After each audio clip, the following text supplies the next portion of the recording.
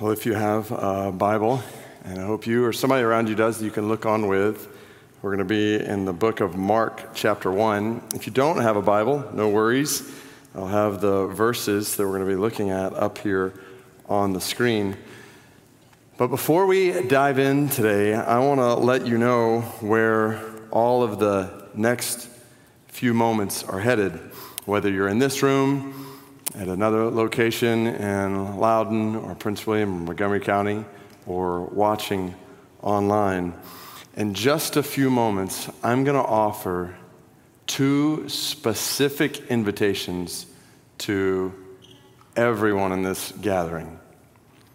First, I'm going to invite you to receive Jesus' invitation for you to experience new life and a relationship with Him. And just to be clear, this invitation is for everybody, whether you've grown up in church or this is literally your first time ever in church or first time watching church online. It's an invitation for people who may have questions about God. It's an invitation for people who may feel far from God because of your past or maybe your present. It's an invitation for people who may have felt close to God at some point in your life, but that was a long time ago and a lot has happened since then. It's an invitation for some people who may even call yourself a Christian, but you know deep down in your heart you're not actually following Jesus. You're a Christian in name only. The point is, this invitation is for everybody. It doesn't matter your past, your present, your personality, your age, your background. This invitation is for you to experience life in Jesus by either beginning or maybe renewing a relationship with Him. If you have any question about where you stand with God, I want to help you settle those questions today. And the second invitation is I'm going to invite you to make a decision today to be baptized as a follower of Jesus. See, baptism is the first thing that followers of Jesus do. It's like a going public celebration, declaration that you're not ashamed to be a follower of Jesus. And I know that there are many people today here and at other locations online who have not taken that step for a variety of reasons. Maybe because you've yet to become a follower of Jesus, or maybe because you either became a follower of Jesus recently, or maybe even many years ago, but for whatever reason, you've not done this yet. And there have been times in the past here at NBC when we've baptized people on the spot, provided clothes, everything you need right here in this moment. We've stopped doing that since COVID hit, and as cases have been increasing with this variant, we're not quite ready to resume that. But that doesn't mean you can't put a stake in the ground today and say, I'm ready to follow Jesus, or it's time for me to be baptized. And at the end of this gathering, I'm going to share with you how you can do either or both of these things. But with that picture of where we're going, let me start with introducing you to a few people. Joe was in high school when someone first invited him to NBC. And as a teenager, he was at that time experimenting with drugs and struggling with depression.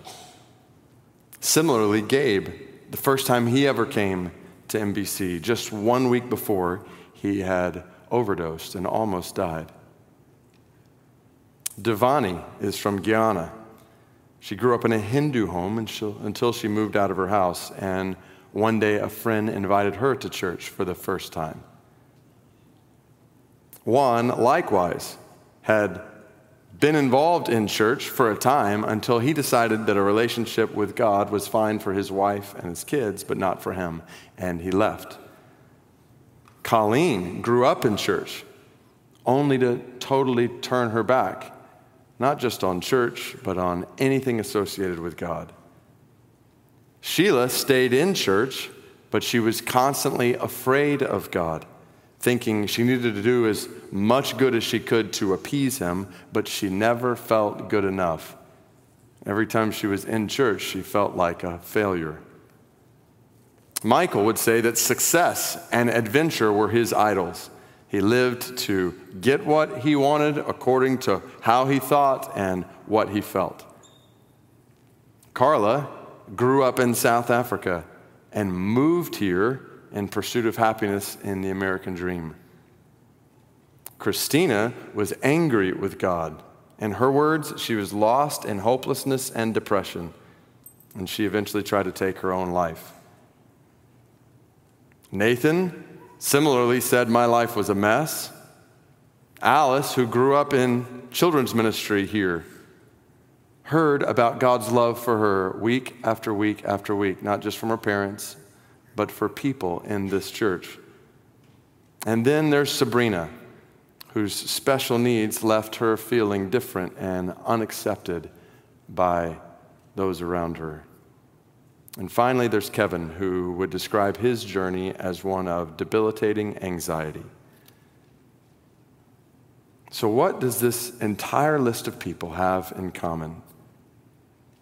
One day, each one of them encountered Jesus, and he totally changed their lives.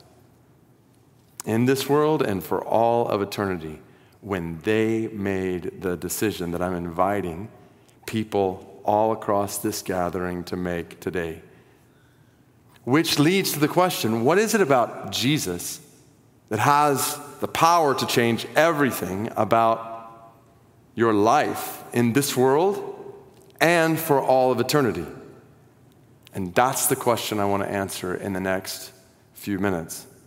So today we're beginning a journey as a church through a book of the Bible written by a guy named Mark, who under the inspiration of God's Holy Spirit recorded one of the 4 accounts we have of Jesus' life. And today I want us to hear and see his breathtaking, mind-blowing, life-changing introduction to Jesus. Read along with me as I start in Mark chapter 1, verse 1.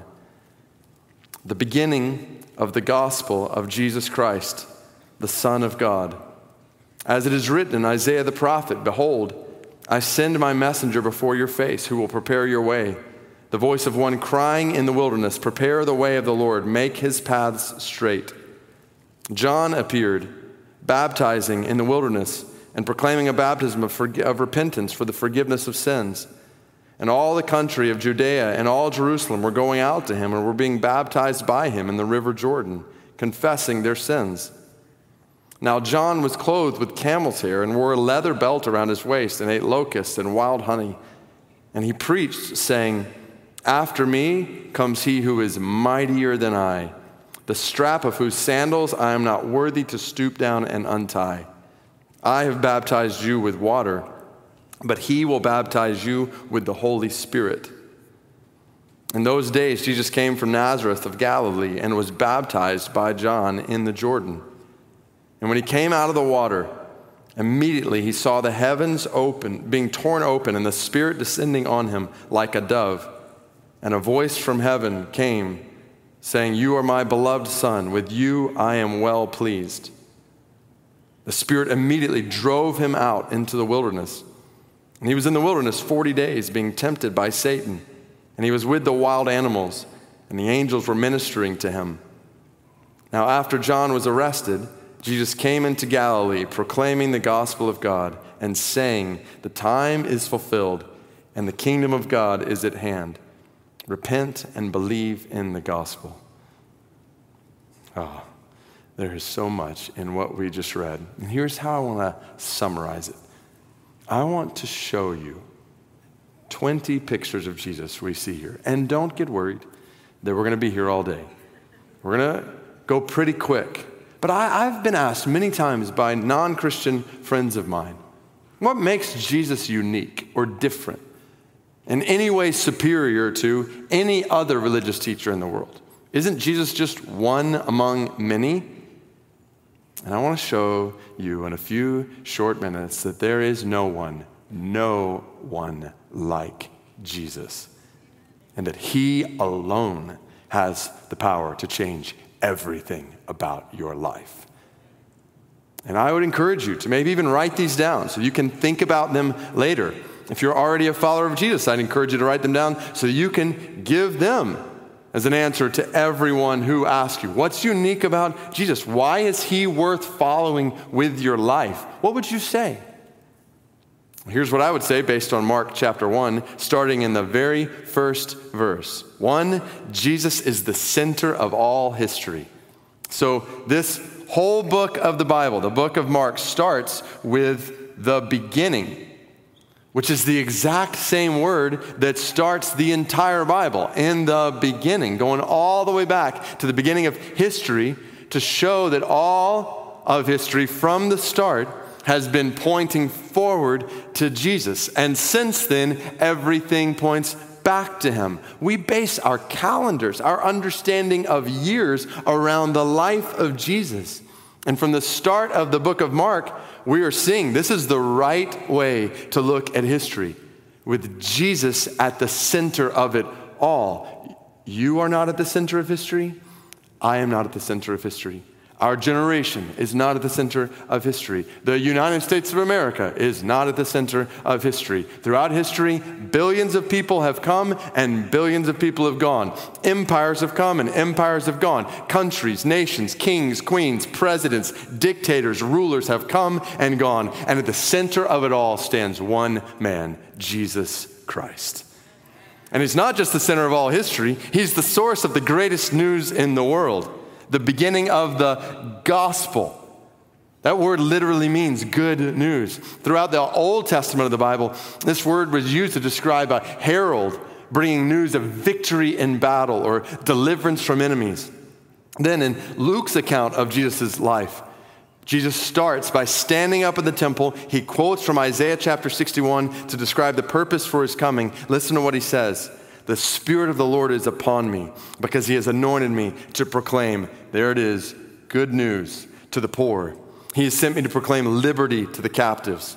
He has sent me to proclaim recovering of sight to the blind, to set at liberty those who are oppressed, to proclaim the year of the Lord's favor.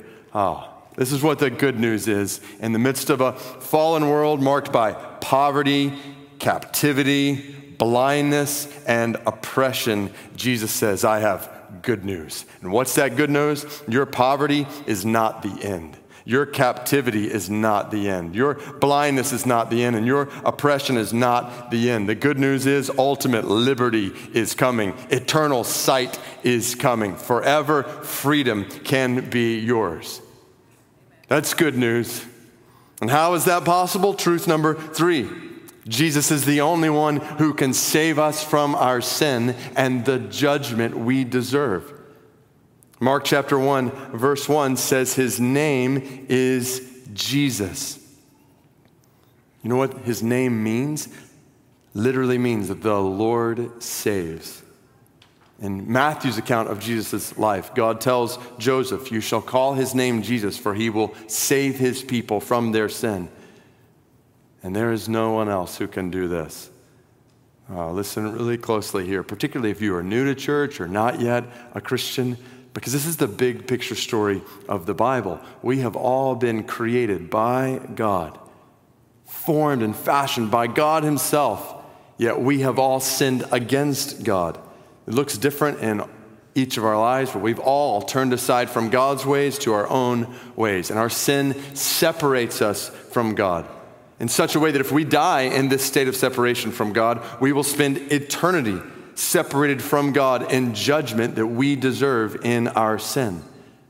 But the gospel, the good news of the Bible, is that God has made a way for our salvation. The good news is God saves through Jesus, who came to pay the price for our sin on a cross and to rise from the grave in victory over sin. He's the only one who can do, has done that. Think about it. You can't save yourself from your sin. I can't save myself, like Sheila, who I mentioned earlier. No matter how much good we try to do, we can't cover up the fact that we have sinned against God. And look around you in a world of sinners. Who is going to save you from your sin before God? Jesus is the only one who can save us from our sin and the judgment we deserve. And number 4, Jesus is the only one who can bring us the hope, joy, and love we desire. Mark chapter 1, verse 1, the beginning of the gospel of Jesus Christ. Christ is not his last name. It means the Messiah. It's a reference to all the times in the Old Testament before this, amidst evil kings who had led God's people in evil ways. Over and over, God had said, one day the Messiah will come, the one you've been waiting for, and he will bring perfect hope and joy and love like you've been longing for. And as Mark is introducing Jesus, this first verse is announcing he is here. He's the Son of God. This is the 5th and 6th picture. Jesus is fully divine and Jesus is fully human. It's what it means for him to be the Son of God. We don't have time to dive in depth here, but when the Bible talks about Jesus as the Son of God, it's not a reference to a biological son like I might think of sons in my house. Instead, it's a reference to how Jesus is the same nature as God. Hebrews chapter 1, verses 2 and 3 talk about how God has spoken to us by his Son, who is the exact imprint of his nature. Jesus is fully divine and at the same time fully human, like you and me. Jesus is literally God in the flesh, unlike anyone else who has ever lived. We'll talk about that more in a minute. Moving on to Mark chapter 1, verse 2, number 7. Jesus is proof that God keeps his promises. Mark immediately starts quoting from Isaiah the prophet in one of over 300 specific prophecies in the Old Testament of the Bible, written over hundreds of years before, that are fulfilled in detail in the life and death and resurrection of Jesus. Mark is making clear from the very beginning that God keeps all of his promises and that his promises ultimately find fulfillment in Jesus, who, number 8, possesses all power. So John the Baptist, who we'll talk more about in a minute, describes Jesus as mightier than I. I love that phrase. A reference to the might and the power and the authority that belong to the one who we will see in the coming weeks in the book of Mark. The one who speaks and demons flee. The one who speaks and diseases disappear. Jesus speaks and storms stop. Jesus speaks and the dead come to life. He possesses all power. There is no one who possesses power like Jesus. Then watch this. In verse 9, it says, in those days Jesus came from Nazareth of Galilee and was baptized by John in the Jordan. What a picture. Number 9, Jesus comes to meet you where you are. Jesus doesn't start in Jerusalem, which is where people would have expected. It was the center of the worship life of God's people. Instead, Jesus comes out to the wilderness. Are you getting the picture here? Jesus is not a picture of God distant from us. Jesus is a picture of God with us, coming to us where we are, not waiting for us to figure out how to get to him. Number 10, Jesus comes to show you how to live. The whole reason he's being baptized here is to identify himself with those who will follow him. Jesus doesn't call people to do that which he is not willing to do himself. So he's baptized by John. And as soon as he comes up out of the water, the heavens open up. They're torn open. And God's Spirit descends on him like a dove. Biblical imagery of peace. It takes us all the way back again to Genesis chapter 8, when a dove flies over the earth after the flood as a picture of God's peace in a world of turmoil. So picture number 11, Jesus brings complete peace in a world of war and conflict and crises and tensions and pain and pandemics. Jesus brings peace. Number 12, Jesus is filled with God the Spirit. And number 13, Jesus is loved by God the Father. Again, that's part of the imagery of Jesus being called God's Son. It reflects the relationship between God the Father and God the Son, marked by perfect love. I think about coaching one son in football yesterday, watching the other son play tackle football Friday night, almost got an interception. Another running cross country, getting his best time, all while waiting for another son on the other side of the world. I love my sons and my daughters so much, but my love is still imperfect. What a picture of perfect love between God the Father and God the Son, Jesus. Which leads to number 14. Jesus is familiar with temptation. He's immediately led out by God's Spirit into the wilderness where he is tempted. Again, Jesus is like us. There is no temptation at the core that you face or I face that Jesus did not also face. And sure, Jesus wasn't ever tempted to do something sinful on a cell phone or social media or any other things we might associate with our lives. But absolutely, Jesus was just as tempted to look at, think about, participate in, or desire things that were not good. And that story sets the stage for the rest of Jesus' life to show us that Jesus is the only one who can completely resist sin. In the words of Hebrews chapter 4, verse 15, in every respect, Jesus has been tempted as we are, yet without sin. Who else do you know who has or can completely resist sin? No one.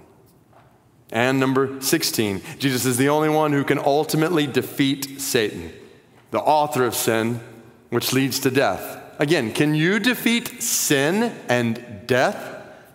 When you die, can you choose to raise yourself from the grave?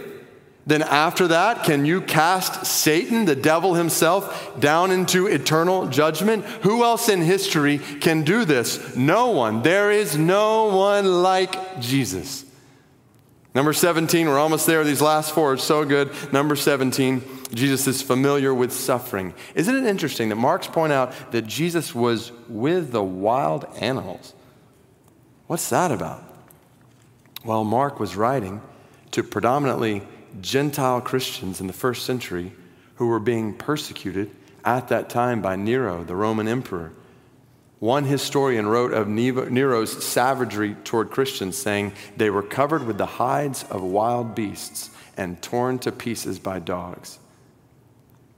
So Mark includes this phrase as if to remind these early Christians that Jesus too was familiar with suffering, eventually to the point of death on a cross in love for them. And while those of us in this gathering today are not experiencing persecution like that, many in this gathering are walking through difficult, hard days. And the Bible makes clear from the very beginning that Jesus knows what those days entail. He is familiar with suffering, which leads right into number 18. Jesus brings hope for all people in all nations. Jesus comes into Galilee proclaiming the gospel, the good news. Again, his ministry not starting in Jerusalem, but in Galilee. It's actually called Galilee of the Gentiles. So it's a place where Jews and Gentiles would have lived side by side. And Jesus comes proclaiming good news, not just for one type of person in one place, like many Jewish people would have been expecting, but for all types of people in all places. There is no person or no place in the world beyond the hope of Jesus. For number 19, he is the king who reigns over all things. The kingdom of God is at hand. Translation, the king has come. The one who's ushering in an eternal kingdom. Earthly kingdoms come and earthly kingdoms go. Countries come and countries go. It was the Roman Empire in the first century that is no more in the 21st century. So let's not be so arrogant as to think that any earthly kingdom or country today, including the United States of America, is going to last. One day, every earthly kingdom and country will fall, and one kingdom will remain, led by the King who reigns over all things. Which leads to our last, maybe most breathtaking picture of Jesus in Mark 1, number 20. Jesus invites you into a relationship with him. Did you hear that? Jesus invites you into a relationship with him. And just in case that's not taking your breath away right now, just in case that's not knocking you out of your seat, let me put it all together. The center of all history and the source of the greatest news in all the world, the fully human, fully divine one who can save you from your sin and rescue you from eternal judgment, who can bring you all the hope and joy and love you desire, the one who possesses all power and keeps all promises, the one who's filled with God the Spirit and loved by God the Father, who has defeated sin and will destroy Satan, the one who is familiar with all suffering and temptation, who brings hope for people in all nations, the King who reigns over all things in all the universe. This one has invited you, right where you are sitting, into a relationship with him.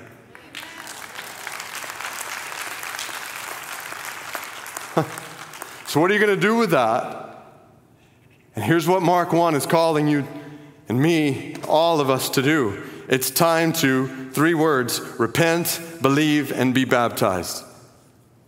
Repent, believe, and be baptized. Repent and believe in the gospel, Jesus says.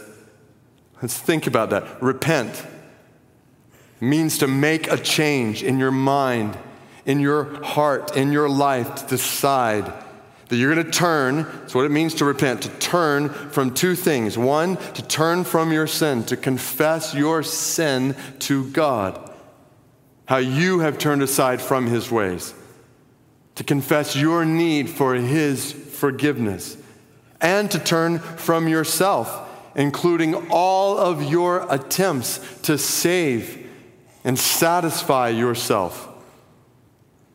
To repent is to say to God, I need you. This is humility before God. This is laying aside your pride. In a world that says at every turn, promote yourself, advance yourself, this is Jesus saying, die to yourself. Repent and believe. In other words, trust. Trust in Jesus as the Savior of your life. Believe the good news. Notice, it's not work in this way or that way. Follow these rules, regulations. It's believe in your heart that Jesus has died on the cross for your sins. He's risen from the grave. He has defeated sin and death so that you can have eternal life. Believe this. Just believe. Trust in Jesus as the Savior of your life and as the Lord over all, including your life. It's not possible to be a true Christian in name only.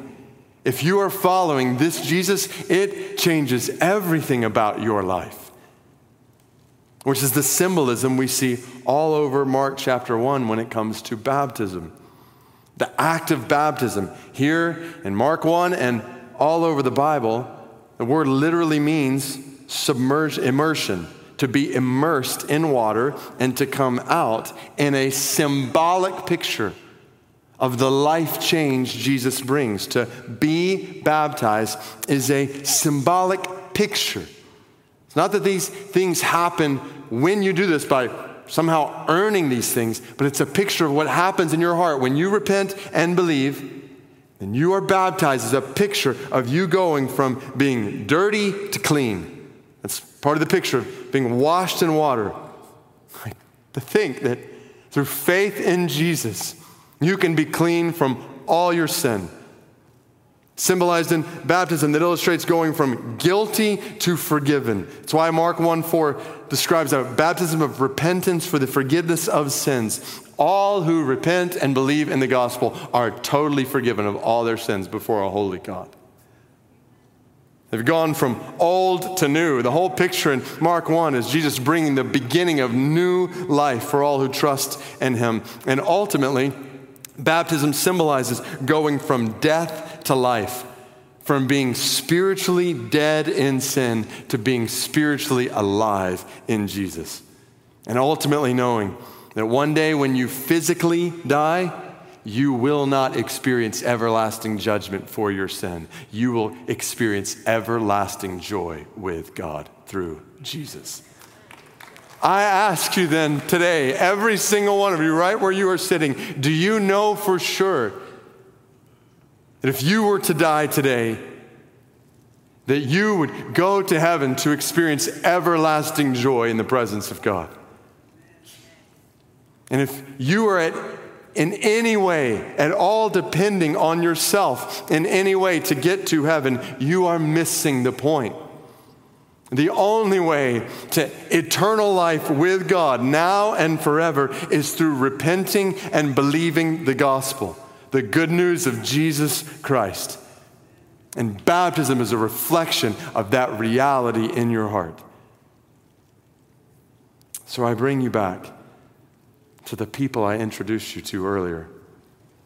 People just like you, whose lives have been totally changed by Jesus when they repented, believed the gospel. And as a picture of that, we're baptized. I picture Joe, the high schooler struggling with depression and experimenting with drugs, who couldn't contain tears of joy when he rose out of that water, symbolizing his new life in Jesus. A similar expression on Gabe's face, a week removed from overdosing, praising God for new eternal life. And by the way, Gabe is now intentionally training to help others who are walking through similar struggles. Devani, formerly Hindu from Guyana, said it took just 2 times hearing this gospel in this church before she gave her life to Jesus. He made her a new person. She hasn't looked back since. Colleen, who turned her back on God for years, said right before she was baptized, although I gave up on God, he never gave up on me. Jesus met me at my darkest hour and he gave me life. After decades away from church, Juan returned to Jesus, found his family waiting for him in the church where he was baptized. And he now comes not just with his children, but his grandchildren to worship Jesus together. Sheila, constantly afraid of God, said on the day she was baptized, I realized salvation is a gift of God's grace. I put all my faith in Jesus, and now I can't wait for the day when I will see his face. When Michael was baptized, he shared how he has found life in Jesus that far eclipses the idols of success and adventure in this world. Carla literally just about jumped out of the pool when she came out of the water, saying in her South African accent that I so wish I could imitate, Jesus met me at my lowest point and his grace rewrote my story. Christina, once lost in hopelessness and depression to the point where she eventually tried to take her own life, said, my life today is a testimony of Jesus' victory over the grave. Then she started preaching, saying, if you're here today and you feel you've lost all hope, the breath in your lungs is evidence in your life that you have meaning and value. Jesus cares for you and he will fight for you if you will only trust in him. Nathan, who said his life was a mess, said, on the best day of my life, though, I read about God's love through Jesus in John 3:16, and he changed everything. Alice, hearing this week after week as a child in this church, being baptized, and she said, God is powerful and mighty, and I know he will never fail me. Sabrina, with her special needs, said, I learned in Friendship Club that God loves me and made me special, and I can trust in Jesus with who he has made me to be.